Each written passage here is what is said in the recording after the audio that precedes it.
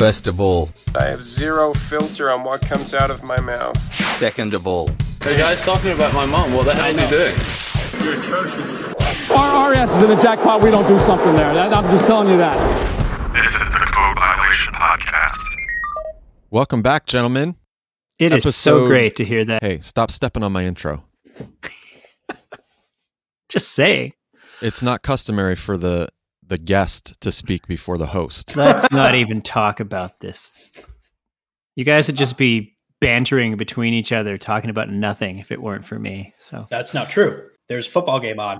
Welcome back to Season 6 of Code Violation. This is Epidos 2020, the Australian Open preview. This is episode 11. It's Episdo 2020. So what's been going on? We haven't been on since Wimbledon. We haven't been on since before Wimbledon.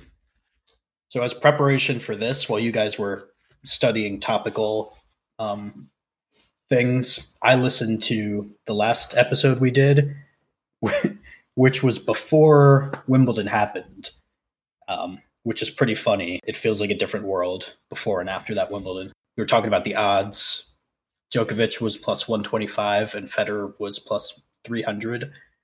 So that made some bettors very, very unhappy. Someone almost made a bunch of money. Yeah. That was kind of a watershed moment of the tennis season. Well, basically it was over after that, right? No, it wasn't. Because there was actually a changing of the guard after that. To Andrey Rublev. Oh, he's this year. Yeah, so Wimbledon happened. Then Daniil Medvedev got good. Then Nadal stole the ranking. Nadal stayed good. Then Rublev ascended.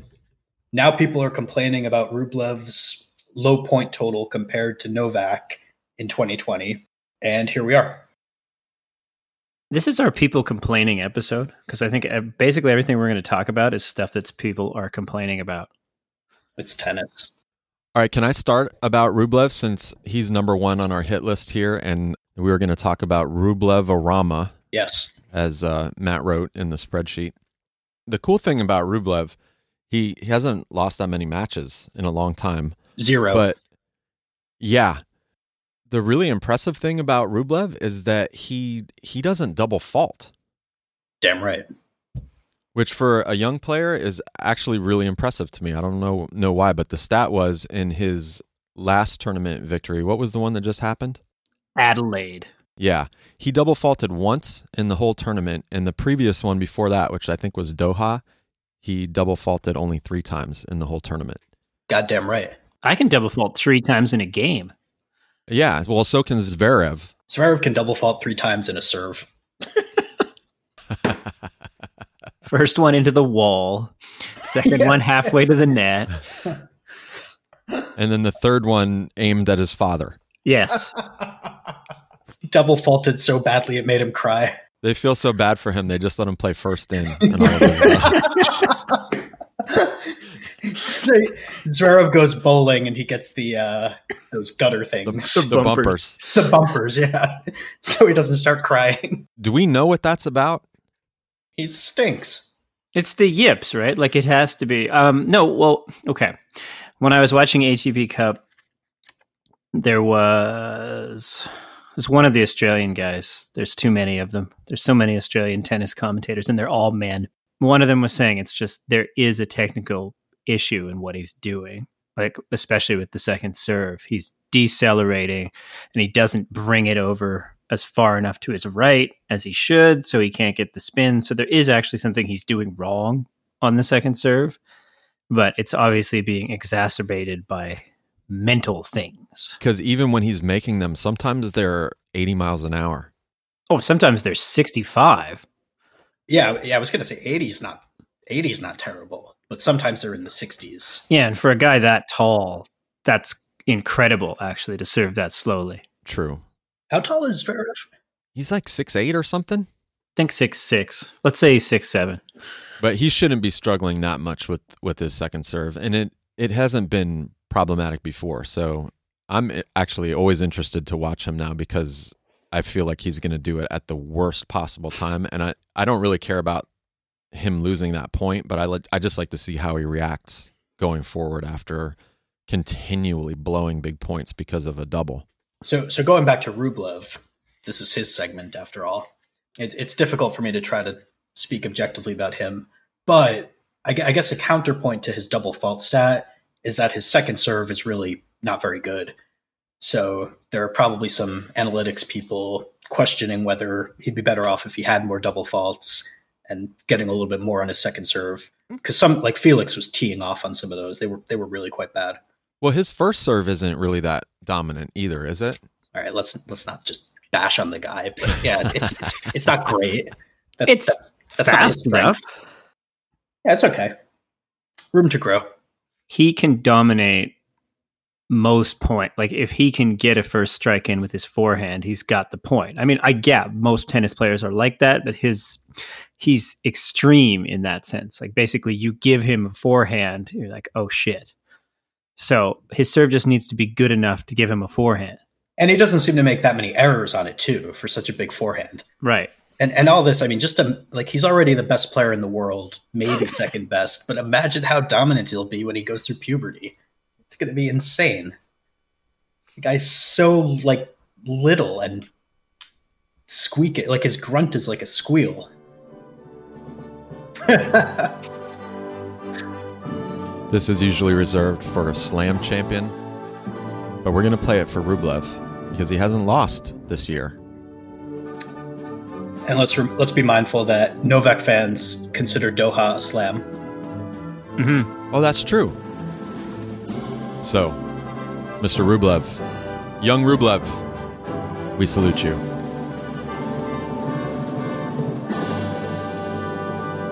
All right, moving on. Wait, why? Well, we already ripped his serve. We talked about his wins. What else is there? Who does he play in the first round of Australia? A very unfortunate man. Please tell us. He plays C. O'Connell. Oh. And the reason I say C is because I don't actually know what the C stands for. But I'm going to tell you. It's Chris. It's Christopher. He is a wild card from Australia. He's 25 years old. And he's ranked 117, which for a wild card actually is a pretty decent ranking. But I am not expecting he's going to give young Andrey a lot of trouble. And he has 0 career wins, which I'm assuming means he has not played a main draw match. So welcome to the big time, Christopher O'Connell. That should have been Novak's opponent in the first round. Yeah. It's very unfortunate that Novak drew a highly ranked unseeded player. You know, now that we're on the eve of that match, I'm getting a little nervous. Not so much about Novak losing in and of itself, but the shit I'm gonna catch on Twitter if he does lose. Like, you said it doesn't matter. Yeah, they're gonna be mad at me instead of Struff. And Struff is working with his Novak's now former analytics coach, so now he knows. He's got the model. Yeah, he knows what to do. Right. It's like when the Patriots coaches go to other teams, they think that they're going to be able to solve Belichick. It hasn't worked for anybody else. Oh, actually, no. Federer has solved Novak now. Federer solved Novak, yeah. And also, that's incorrect about Belichick. Sometimes, I think players who have or teams that have success against him are teams with coaches that worked under him. I did not know that. It's never worked for the Dolphins. It might be wrong, but I think I read something like that. But I mean, who knows? Like, nobody ever beats them, so maybe it's like one occurrence. Actually, I take that back. It did work for the Dolphins. The Dolphins are responsible for not having the Patriots in the Super Bowl this year. How about that? Can we play the Latvian anthem for the Miami Dolphins saving football? You better believe it. All right, that's enough. Do we want to talk about the Hopman Cup? No. I have trivia. As long as you can make it fun. I'm going to bow out of this because I don't know anything about the Hopman Cup. So you guys go for it. Phil, how about you tell us why the Hopman Cup is so lamented? Yeah, because it was fun and it was mixed gender, and we don't have any more mixed gender events except for, Grand Slams, which have actual mixed doubles. Mhm. But it seems to me that all the complaints had a, similar theme, which was we used to start the year with this really fun, good vibe event in Australia. It had both men and women. Everyone was smiling and happy. That went away. And what made that even worse was it was replaced with this horrible ATP Cup where Tsitsipas is assaulting his father. Zverev is making his father cry. Novak is a barbarian as usual. Everyone's misbehaving. Except Kyrgios. Yeah, Kyrgios is pulling some bullshit, like behaving. I don't buy it for a second. But so people are like putting the two next to each other and be like, well, last year this used to be the smiley week, and this year it's the angry week, which I think is really stupid because it is. But I mean, if you want to lament the loss of the ATP Hopman Cup, that's fine. It just doesn't make much sense to like put it next to the ATP Cup. And I was thinking about what you said, which was I've never seen a Hopman Cup match in my life because I like serious competitive sports. And my initial reaction was to agree and then get nervous because I don't know if that sounds kind of snobby or performative, which are two traits that I really try to avoid. But I don't think it is. I mean, I've never seen an NFL Pro Bowl game. I haven't seen a home run derby in 15 years or an all-star game. I just don't really care about watching sports that isn't competitive. I don't watch Novak's exhibitions. So, I get it. It can be fun for some people. It's just not fun for me, athletes who are just out there not really trying. I don't know anything about the actual Hopman Cup or its history. That's your problem. Okay, well, so the Hopman Cup itself has been around since 1989. It is apparently supposed to come back for 2021. They just don't know exactly what they're going to do with it. The thing is, why couldn't you have a dual gender event that is competitive?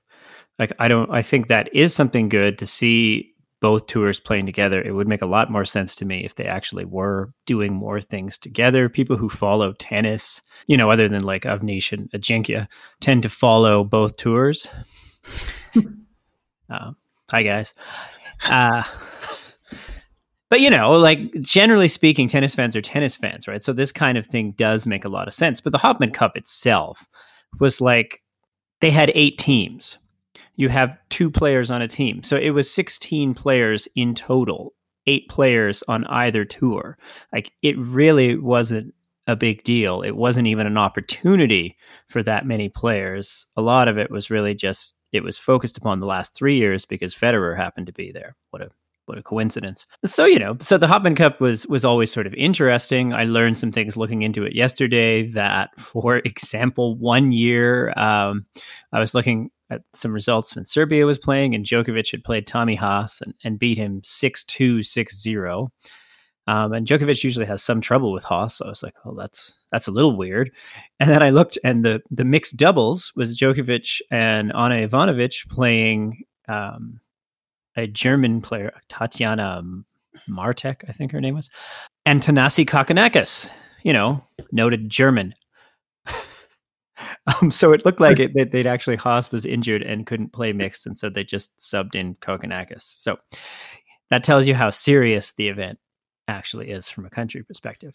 But whatever, people seem to enjoy it. I think it was good for the tour. Why not take the ATP Cup and make it the Tennis Cup? I don't know. More cups. Yeah, that's fine. They should take the ATP Cup and make it the Tennis Cup because, I don't think anyone really disagrees that it's weird to have this new Davis Cup in December or whatever, and then this ATP Cup in January. It's bizarre. Either merge the events or have a mixed gender cup for no points, but a real competitive mixed gender event. All right, let's do it. We've proposed it. Let's talk to Judy Murray. Talk to Zemek. But I don't know if people want that. Or maybe they want it in addition, but not to replace it. Because they really need their happy vibes and their bongo cam. And the one thing that was really funny and good about the Hopman Cup was Zverev always taking the ball away from Kerber and then fucking it up. That's my fondest memory of Hopman Cup, and Kerber just being like, "What the fuck, Sasha? Like, I can hit it over the net. Let me do it." All right, Corey, that's all we got. You can come back. Okay, I'm back. Was I missed? No. I was going to say, do you want the honest answer? You're on my last nerve, Chris.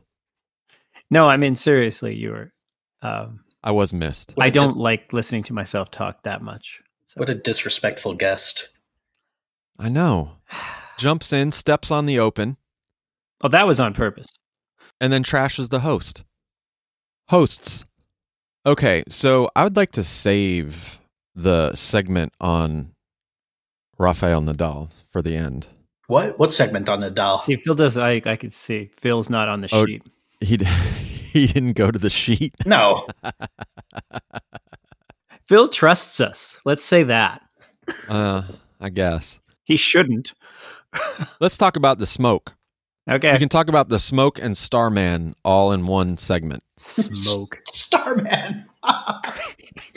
See, it's good not to go to the sheet because then the content of the episode surprises even me. Phil, explain Starman. Yes, please. Okay. For those people who follow Brad Gilbert on Twitter, he has a tendency to, I don't know if it's an Apple thing or if it's on every phone, but some predictive texts, when you write a word, it gives you an emoji suggestion. And so if you type obvious, it'll get that little like eye roll emoji because sometimes that's like goes hand in hand with the word obvious. And you can use the emoji to either replace the word or put it next to the word. So anytime Brad types a word and gets a suggestion, he uses it. So anytime, for example, he talks about upset alert, he gets the siren. Actually, he might do that on his own because I think sometimes when he types upset, he gets the little red angry face next to it. Oh, yeah, that's true too. Which looks totally stupid because like that's a prime example of when the emoji does not fit with the word in the context. So he'll like, Brad. Yeah. And so usually, you know, it's always funny, but usually it's also harmless. A few days ago, he did one that was not so harmless when I think it was Simon Briggs, you know, the leader of the infamous Briggs fam, who tweeted something about a player like collapsing in a fit of coughs due to the horrible air quality in Melbourne. This isn't funny, but Brad quote tweeted it, and his caption was simply "wow." And because he typed "wow," the suggested emoji is that like starstruck person with literal stars for eyes, and he included that, and so it looked like, you know, that's a very festive and positive emoji. Like, wow, I'm impressed. This is amazing. And he used that to react to someone whose life seemed in danger, who had collapsed on the court. And all the replies who probably didn't understand what was going on, were like, dude, that's not a cool emoji, man. But I doubt he reads the replies or cares because he didn't delete that. So that's still up there. Well, here's the thing. I'm looking for it right now, and I can't find it. Oh. So maybe he did finally delete it. Brad's PR got to him. Because I cannot find it. Oh, he deleted it? Yeah, I've only found 2 Starmans on his timeline, and I think that one's going back too far. It was, wow, Starman. Sunshine Lawrence has such a strong arm, but throws such a catchable ball. And then the next one is a wow Starman about Rubles winning his next title. Yeah, I see. I'm doing a search. I just saw that. Yeah, I'm not sure that the tweet is still there. Check my feed. Brad just punches that emoji button. Gives him the suggestion. He's like, let's roll. Oh, there it is. It's still there. Davila Jakupovic. Dalila Jakupovic. Okay, say it again, Matt. Dalila Jakupovic Retires after suffering a horrendous coughing fit and breathing difficulties in the heavy, polluted air in Melbourne. Awful scenes. Wow, Starman. Wow. I'm currently retweeting all the replies, or all the good replies that are confused by the Starman emoji. I guess that leads us to the seriousness of that. And I mean, I haven't really been keeping on top of it too much. Is there still an air quality issue, or is that sort of cleared up? Rafa trusts the doctors. He says no. Well, he'll say anything to keep that roof open. He probably will. He'll say anything if it's sponsored. Yeah. We should link to that article. We should also link to him saying mate. Mate. Mate? Anyway, so I think it's still there. It's once there's bushfires, as they call them in Australia, because I guess a lot of it's bush. Once they're around, the smoke's around, it just depends on the wind. And in Australia, because Melbourne's on the coast, the wind's always half the time it's coming off the ocean, the other half the time it's coming from inland. So it kind of just depends on what the wind is doing. But as long as the fires are still burning and around all the Australian coastal cities, there's lots of bush. So there's just lots of fire. It's going to be a problem. The thing is, it's like there's a problem and a problem, which doesn't make any sense. But if the air quality is sort of bad, then it's kind of like what Team was saying in his perhaps less than diplomatic way, that most of the time the air is worse in China. But oh my God, he said that? Yes, he did. Yeah. Oh no. When he played Beijing, it was way worse. Oh. I mean, he's speaking his mind. But I was doing some homework this morning in preparation for this podcast, and I actually listened to the No Challenges Remaining podcast, because occasionally we at CodeViolation do listen to other tennis podcasts. Not usually on purpose, but Ben had on his longtime friend, a pulmonologist at Harvard Medical School. So I think that kind of says something about the world of tennis. That troll reporter Ben Rothenberg has a good childhood friend who's like in his 30s and works at Harvard. Harvard's on the decline. Yeah, the Harvard's on decline. It's true, but my friends are like out of work welders. Hi, Wayne. Anyway, so he has this pulmonologist on there, and pulmonologist basically said it's hazardous in the sense that most of the time for like healthy people, the level that it's going to get to, it's going to be an irritant. You're going to feel it in your eyes. You might feel it in your lungs and that sort of thing, but that's actually just because that's a bodily protection system. So the reason you feel it in the nose is because it's actually stopping these little smoke particles from going in. So for healthy people and for athletes, it's not the biggest of deals most of the time. But for people with asthma and that kind of thing, that's when it can be much more dangerous.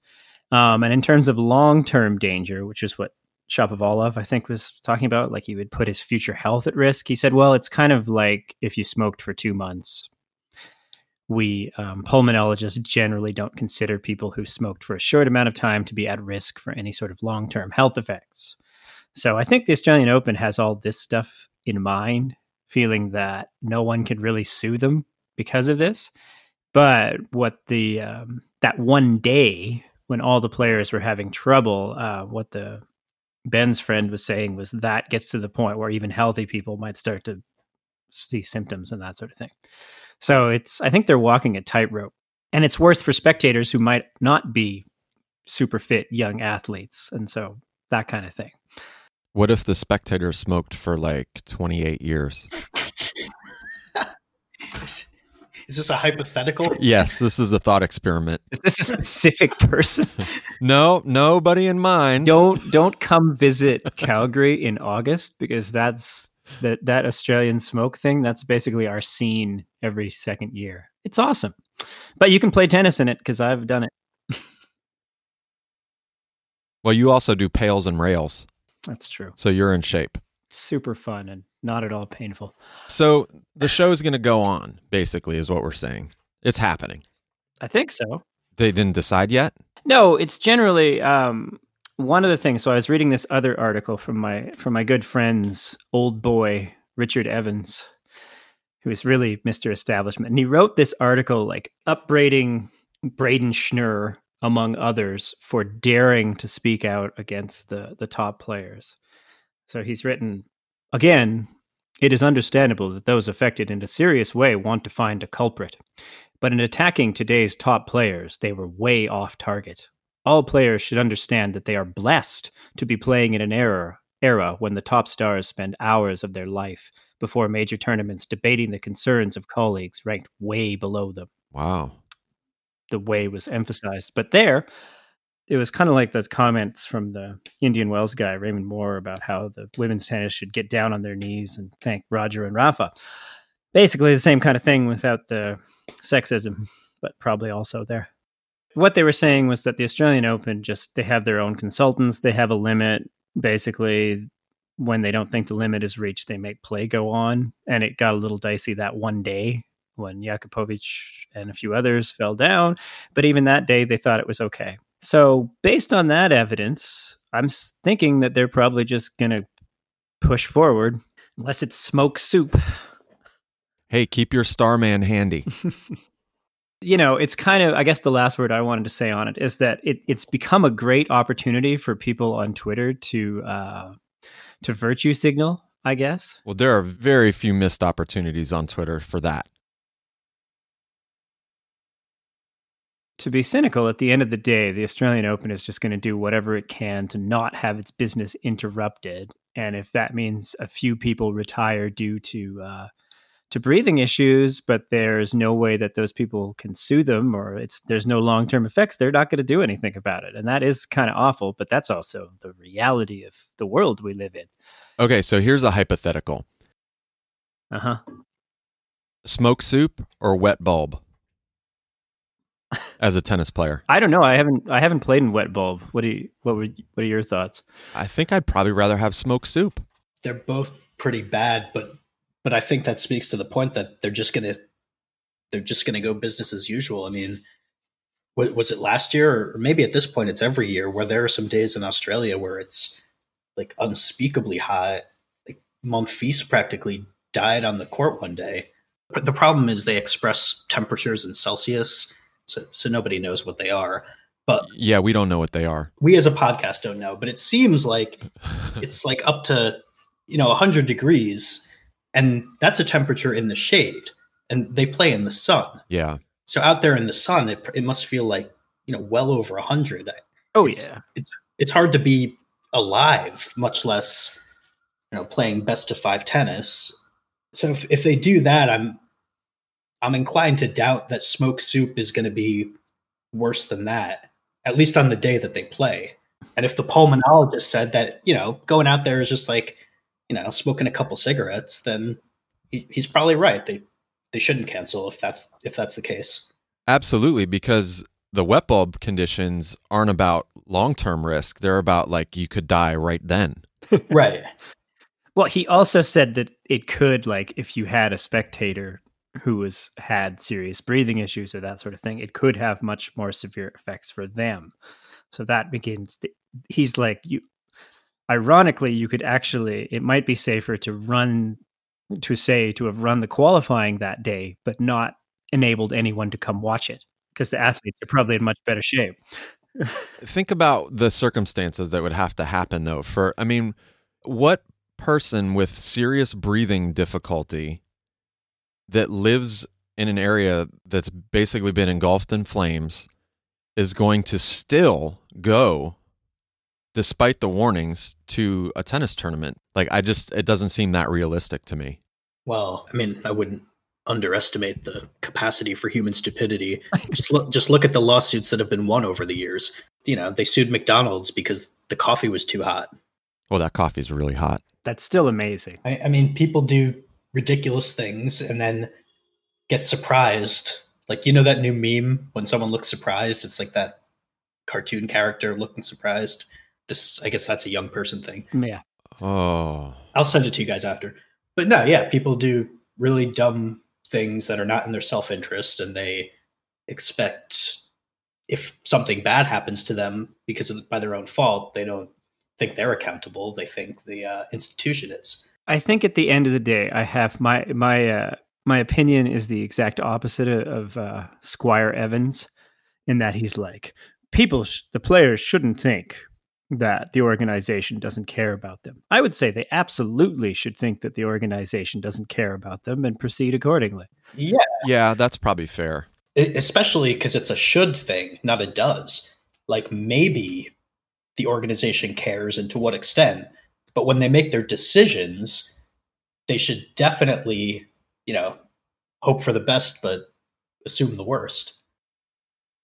Yeah, and it's not like, I think this is a way of looking at it too. It's not like people think of it as they're being heartless. Like Craig Tiley himself probably feels bad for Jakubovic, but he knows that he's got a tournament to run and one individual doesn't really matter. So in that case, he has feelings, and that's about as far as they go. Yeah, which is not much different from most businesses. Yep. Would closing the roof solve this issue on a day-to-day basis?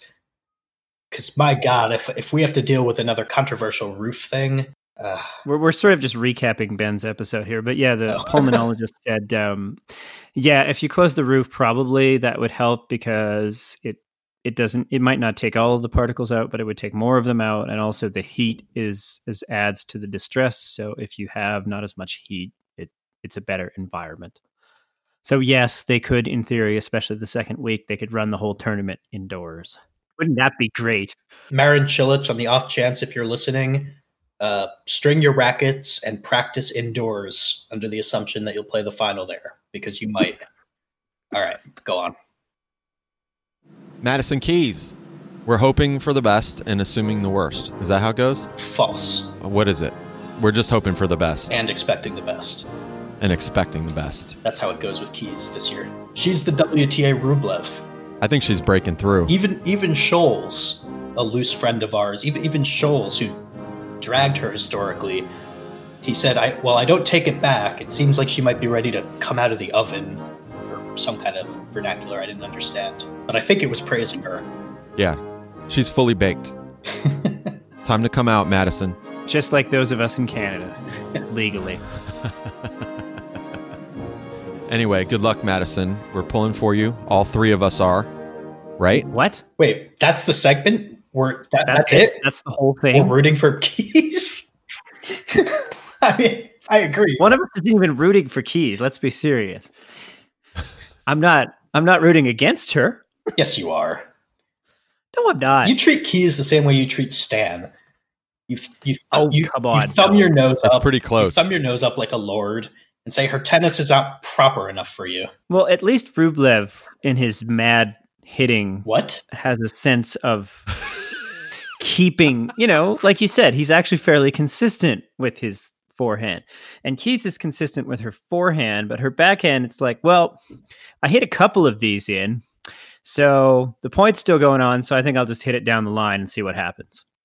It's hard for me to get that behind a player with that mentality, even though that might be my own mentality. But anyway, that's just terrible analysis of her game. Maybe if you'd hung around at the U.S. Open to see her play live, you'd appreciate it a bit more. Maybe. She's definitely gotten better. I watched her play the final against Pliskova for Brisbane. Yeah, against Pliskova.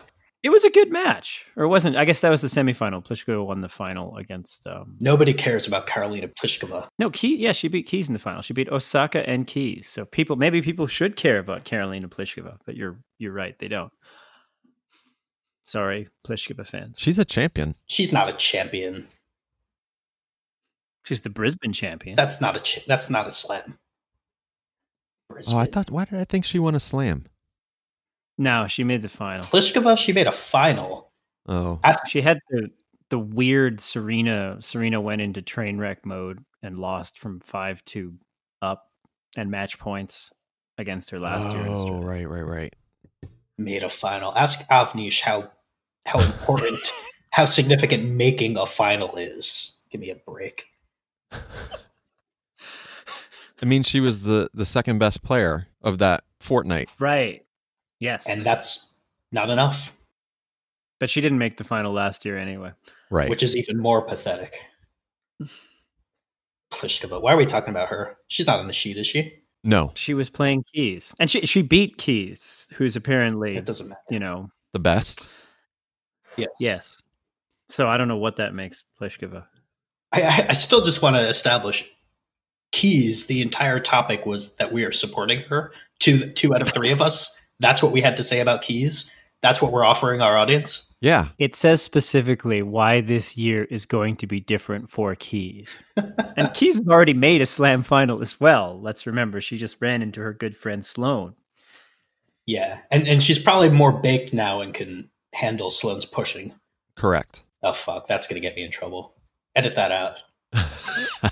You wish. Fuck.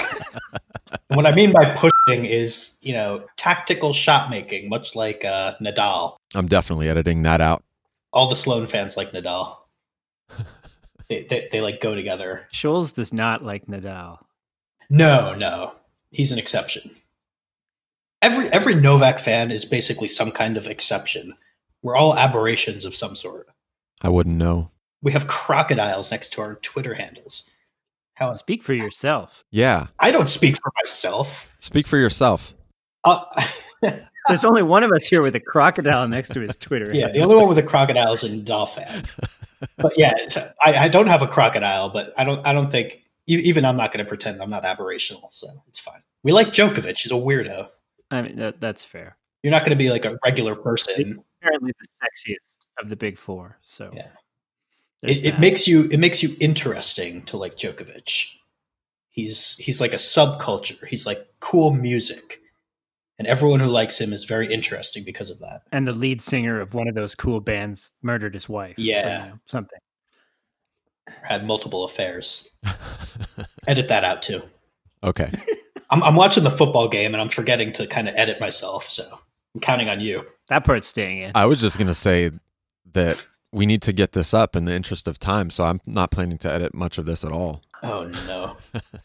All right. I'm going to look through this sheet here. What else? Well, we wanted to mention that Serena finally broke through. Yes. I actually wanted to talk about Pliskova again because of that. So there you go. Yeah, that's a Pliskova thing. Go for it, Matt. What did she say? We're not going to play the Latvian anthem for Serena, right? Because it's Serena. Right. Correct.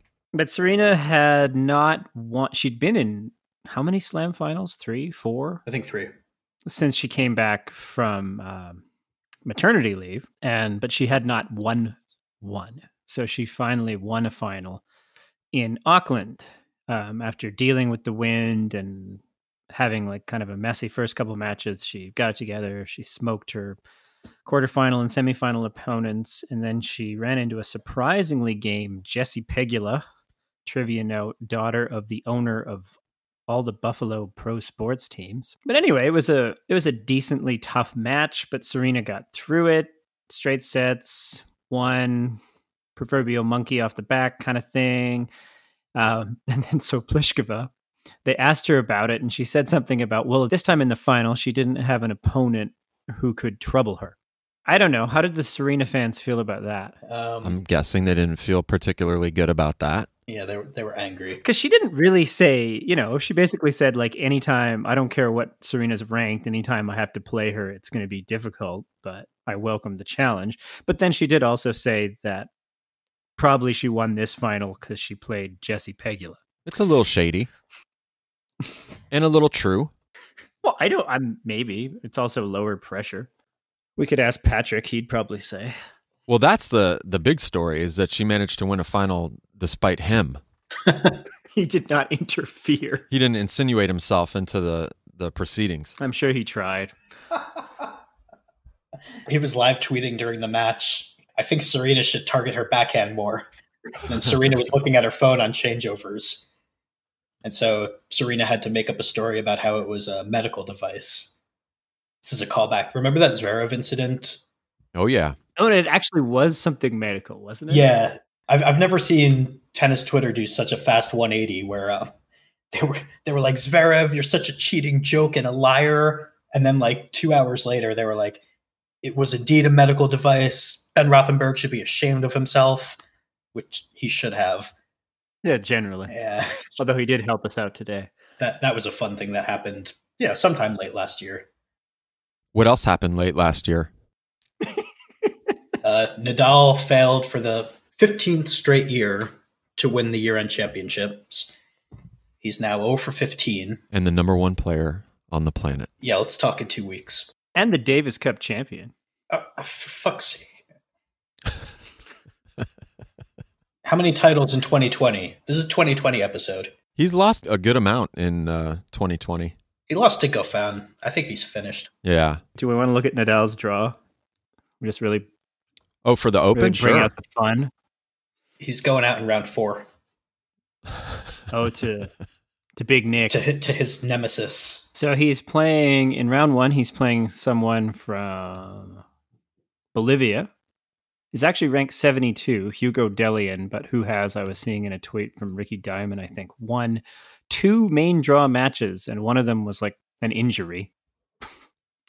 Oof. So that should be difficult. Then he's got clay court Federico Del Bonis or Joe Souza. So I wouldn't worry too much about that. Del Bonis is actually, he's actually a pain in the ass to play, though. He is. But he probably won't even win that match. Probably. And he also has one of the worst ball tosses in the history of tennis. Yeah, agreed. Then he's got most likely his good friend Pablo Carreño. So that's a walkover. I mean, it wasn't. I'm not even confident enough in that to have picked Carreño against a lucky loser for the pool, but it still seems most likely. Carreño, who was the 4th best player of the 2017 U.S. Open. What a tournament. What a year. It was a great year. It was an embarrassing year. Anyway, so then if Nadal gets through that murderer's row to the 4th round, he should have either Nick Kyrgios or Karen Khachanov, but may have Pablo Cuevas. Come on, Cuevas. I had a theory recently. It was already in my head, and then it started crystallizing when Kyrgios was getting destroyed by Agut in the anti-Hopman Cup. Kyrgios, ever since he did Rothenberg's podcast and went, scorched earth against Novak, anytime they're near each other in a draw, or like in the case of the ATP Cup, there's a potential for them to share the court, even though they wouldn't play each other. He seems to randomly, really self-destruct. So obviously, he got killed in the ATP Cup, and where else did it happen? I think they were scheduled to meet in the 3rd round of Rome or something. Yeah, and he had a really winnable match. And he was beating Binman Rude, and then decided he didn't want to be in the tournament anymore. Invented a problem and threw a chair and walked away. Yeah. So it's probably not that, but I kind of wonder. Every time he's near Novak, he seems to go away. So Nick Kyrgios, if you're listening, I think you're scared. I think you're a coward, and I think you should win a few matches, play Novak, and then keep talking about that head-to-head. Binman. I don't like him at all. It's like big word. It's like he responded to Zverev in a not terrible way, and everyone's like, he's uncanceled. He's a good guy. The bar is so unimaginably low that if he just doesn't fuck up anything he says, then he's redeemed himself. It's unbelievable. Man, the Chiefs are getting killed. This is terrible. Really? Imagine, well, not killed. It's 17-7. But can you imagine if they run to the Super Bowl through New England, Baltimore, and Kansas City all on the road as the 6th seed in the AFC? That's wild. In South Florida, all the talk is, because the Super Bowl is being played in Miami, is how ironic it would be if Ryan Tannehill made his first Super Bowl appearance in Miami for a different team. Yeah. Oh, the irony. Just 1 year later, too. It's not like he had to bake. Yeah. Nice. He's cooked. Yeah. Those Dolphins. But I mean, this is remarkable. It's they were the 6th seed. And then they go on the road. New England, they had their problems, but it's still New England in Foxborough against Brady and Belichick. Then Baltimore was considered, not a historic team, but a really, really good team, overwhelming Super Bowl favorites. And now the Chiefs, who are, almost in that category. I mean, it's quite a run. It's like the 2010 Jets. Or the 2014 Marin Cilic. Yeah, it's like 2014 Cilic. Although he only went through Federer. Then he got Nishikori, who is not a good tennis player, in the final. Should we explain this? Should we outro this explaining this good tennis player thing? Because people are going to wonder what the hell we're talking about. Yeah, go for it. I mean, just for the opportunity to shame Avneesh publicly, I'd say yeah. The Avneesh Chandra categorization of what makes a good tennis player, which is what? Win a slam or nothing, right? That's pretty much it. It's win a slam. You know, he gets on tangents. So, like he said, Dimitrov is a good player because he won a Masters, which is, quote, slam adjacent. I mean, that puts a whole slew of characters into the good player category. Jack Sock. Fabio Fognini. Yeah, but like, I mean, you could make an argument that he is a good player. Matt Zemek says he has 8 major level talent. So let's put him aside. He's mercurial. Okay. But Jack Sock sucks. He's terrible. He's an absolute bin man. He won a Masters in 2017. Anyway, I think Avneesh backtracked that or forgot he said it. And I think he went back into the slam territory and said, like, the objective of the game of tennis is to win a Grand Slam. And so if you win one, that puts you in a conversation of good players that other players aren't in. And therefore, you know, Marin Cilic is better than Kei Nishikori and Burdick. And then, you know, all those random guys who won French Opens when the good players weren't especially good on clay, it was a specialty surface, you know, they're better. It's terribly bizarre. But we're using it to categorize people, ironically. Yes. So yeah, the 2014 US Open final, men's US Open final, was an opportunity to enter the conversation. And he took it with his big meaty paws. How much more is on the sheet? No, we're done with the sheet. That's pretty much it. We're just it's now supposed to be bickering. Oh, so we're talking about, you know, the pool and, you know, talking about how you were unfair. The last episode we did was actually when we hashed this out live. So I got to relive it. Oh, the bin coin. Yeah. I forgot that the only reason I did that is because you were convinced I wouldn't. Yeah, because I refused. I'm like, if you don't like how I run the pool, then you can do it. So there. Unfairly. We've obviously been over this already, so we're not going to do it again. Well, the Bitcoin pool was actually kind of fun. It was. It just didn't. It was kind of over before it started. It just needed some tweaking. It was over before it started, and I think there were too many coins, which made it complicated. I think we should do it again, but just have 7 coins per player, basically 1 per round, and then that makes it kind of, you know, simpler. You can bet it all on winning it, or you can spread it on every round, as opposed to, you know, these thousands of coins and not knowing what the hell's going on. And then not having Manarino and Karlovic as your picks. You know, it seems fun, but just with the exception of someone like Kyrgios, just play the top seeds.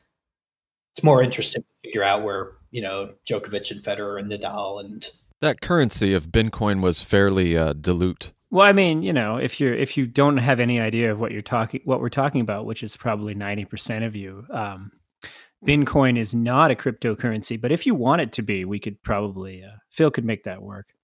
I would actually say that 100% of the people listening know exactly what Bitcoins are. We have more listeners than that, than people who participate in our stupid pools. Well, where the hell are they? I don't know. I think we lost a lot of our listeners when we lost some of our Twitter sponsors. I'll just leave it at that. Oh, right. Or when we stopped making episodes. Yeah, that too. People probably lost interest when the series ended. Due to the fires, we won't be criticizing any of our former Twitter sponsors. We will criticize people for not speaking out against climate change. Right. But not for any performance-related issues. Correct. And I personally will not be talking about the audio quality of any of our former Twitter sponsors' podcasts. Even if they're shit. Especially when they're shit. We're not going to talk about them, especially when they're shit. We're not going to do it. So I guess this is the Australian Open podcast. I mean, we should end it with our with our picks, our dark horse predictions, and just predictions in general. Winner and what else you expect to pan out that might be unexpected. Matt, you go first. The big one. Okay, I think Serena's actually going to do not you. It. Well, anyway, Serena. Serena. All right. Big Matt. I'm going to go with Maddie for my dark horse. Okay. And you? I'm going with Madison on the women's side and dark horse Rublev on the men's side, as long as he's still got gas in the tank. Ooh. And I'm going Djokovic to win his 8th trophy. All right, I'll go Djokovic on the men's side. Medvedev will be my dark horse. Medvedev is a dark horse? The number 4 seed. Medvedev is about as dark as a light bulb. Couldn't come up with anything more creative that isn't dark. He's about as dark as a white Russian. He's as dark as a white Russian. Pick your men's pick, Matt. I was going to troll and say Tsitsipas, but then you said Medvedev, and I think he can actually do it. I don't have the best feeling about Djokovic this time. I feel like he spent himself on the ATP Cup. We shall see. Medvedev is about as dark as Shapovalov's face. If Novak doesn't win this tournament, it's not because of him expending himself. I know. I just wanted to say that to annoy you. God damn it. If Novak doesn't win this tournament, it's because he drew Jan-Lennard Struff in the first round. And it's not just about the possibility of losing, but they sap your energy, those 40th ranked players, in the first round of a 2-week event. Yeah, your cognitive gas. Yeah, they take your cognitive gas. And they take your glutens. All right. Not our best, not our worst. It might have been our worst. But we figured out how to do it again. Yeah. So look forward to the next episode, everyone. We'll be back. MC Sound Design, Stupid Phil, and Little Matt Criz. Lord Little Matt Criz. That's it.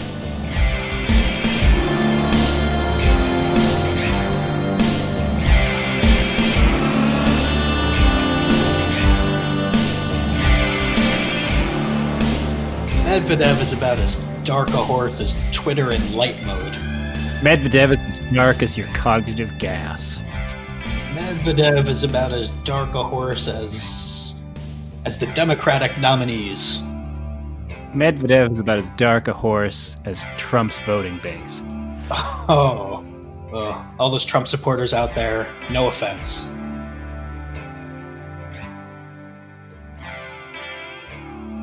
Medvedev is about as dark as the tram lines.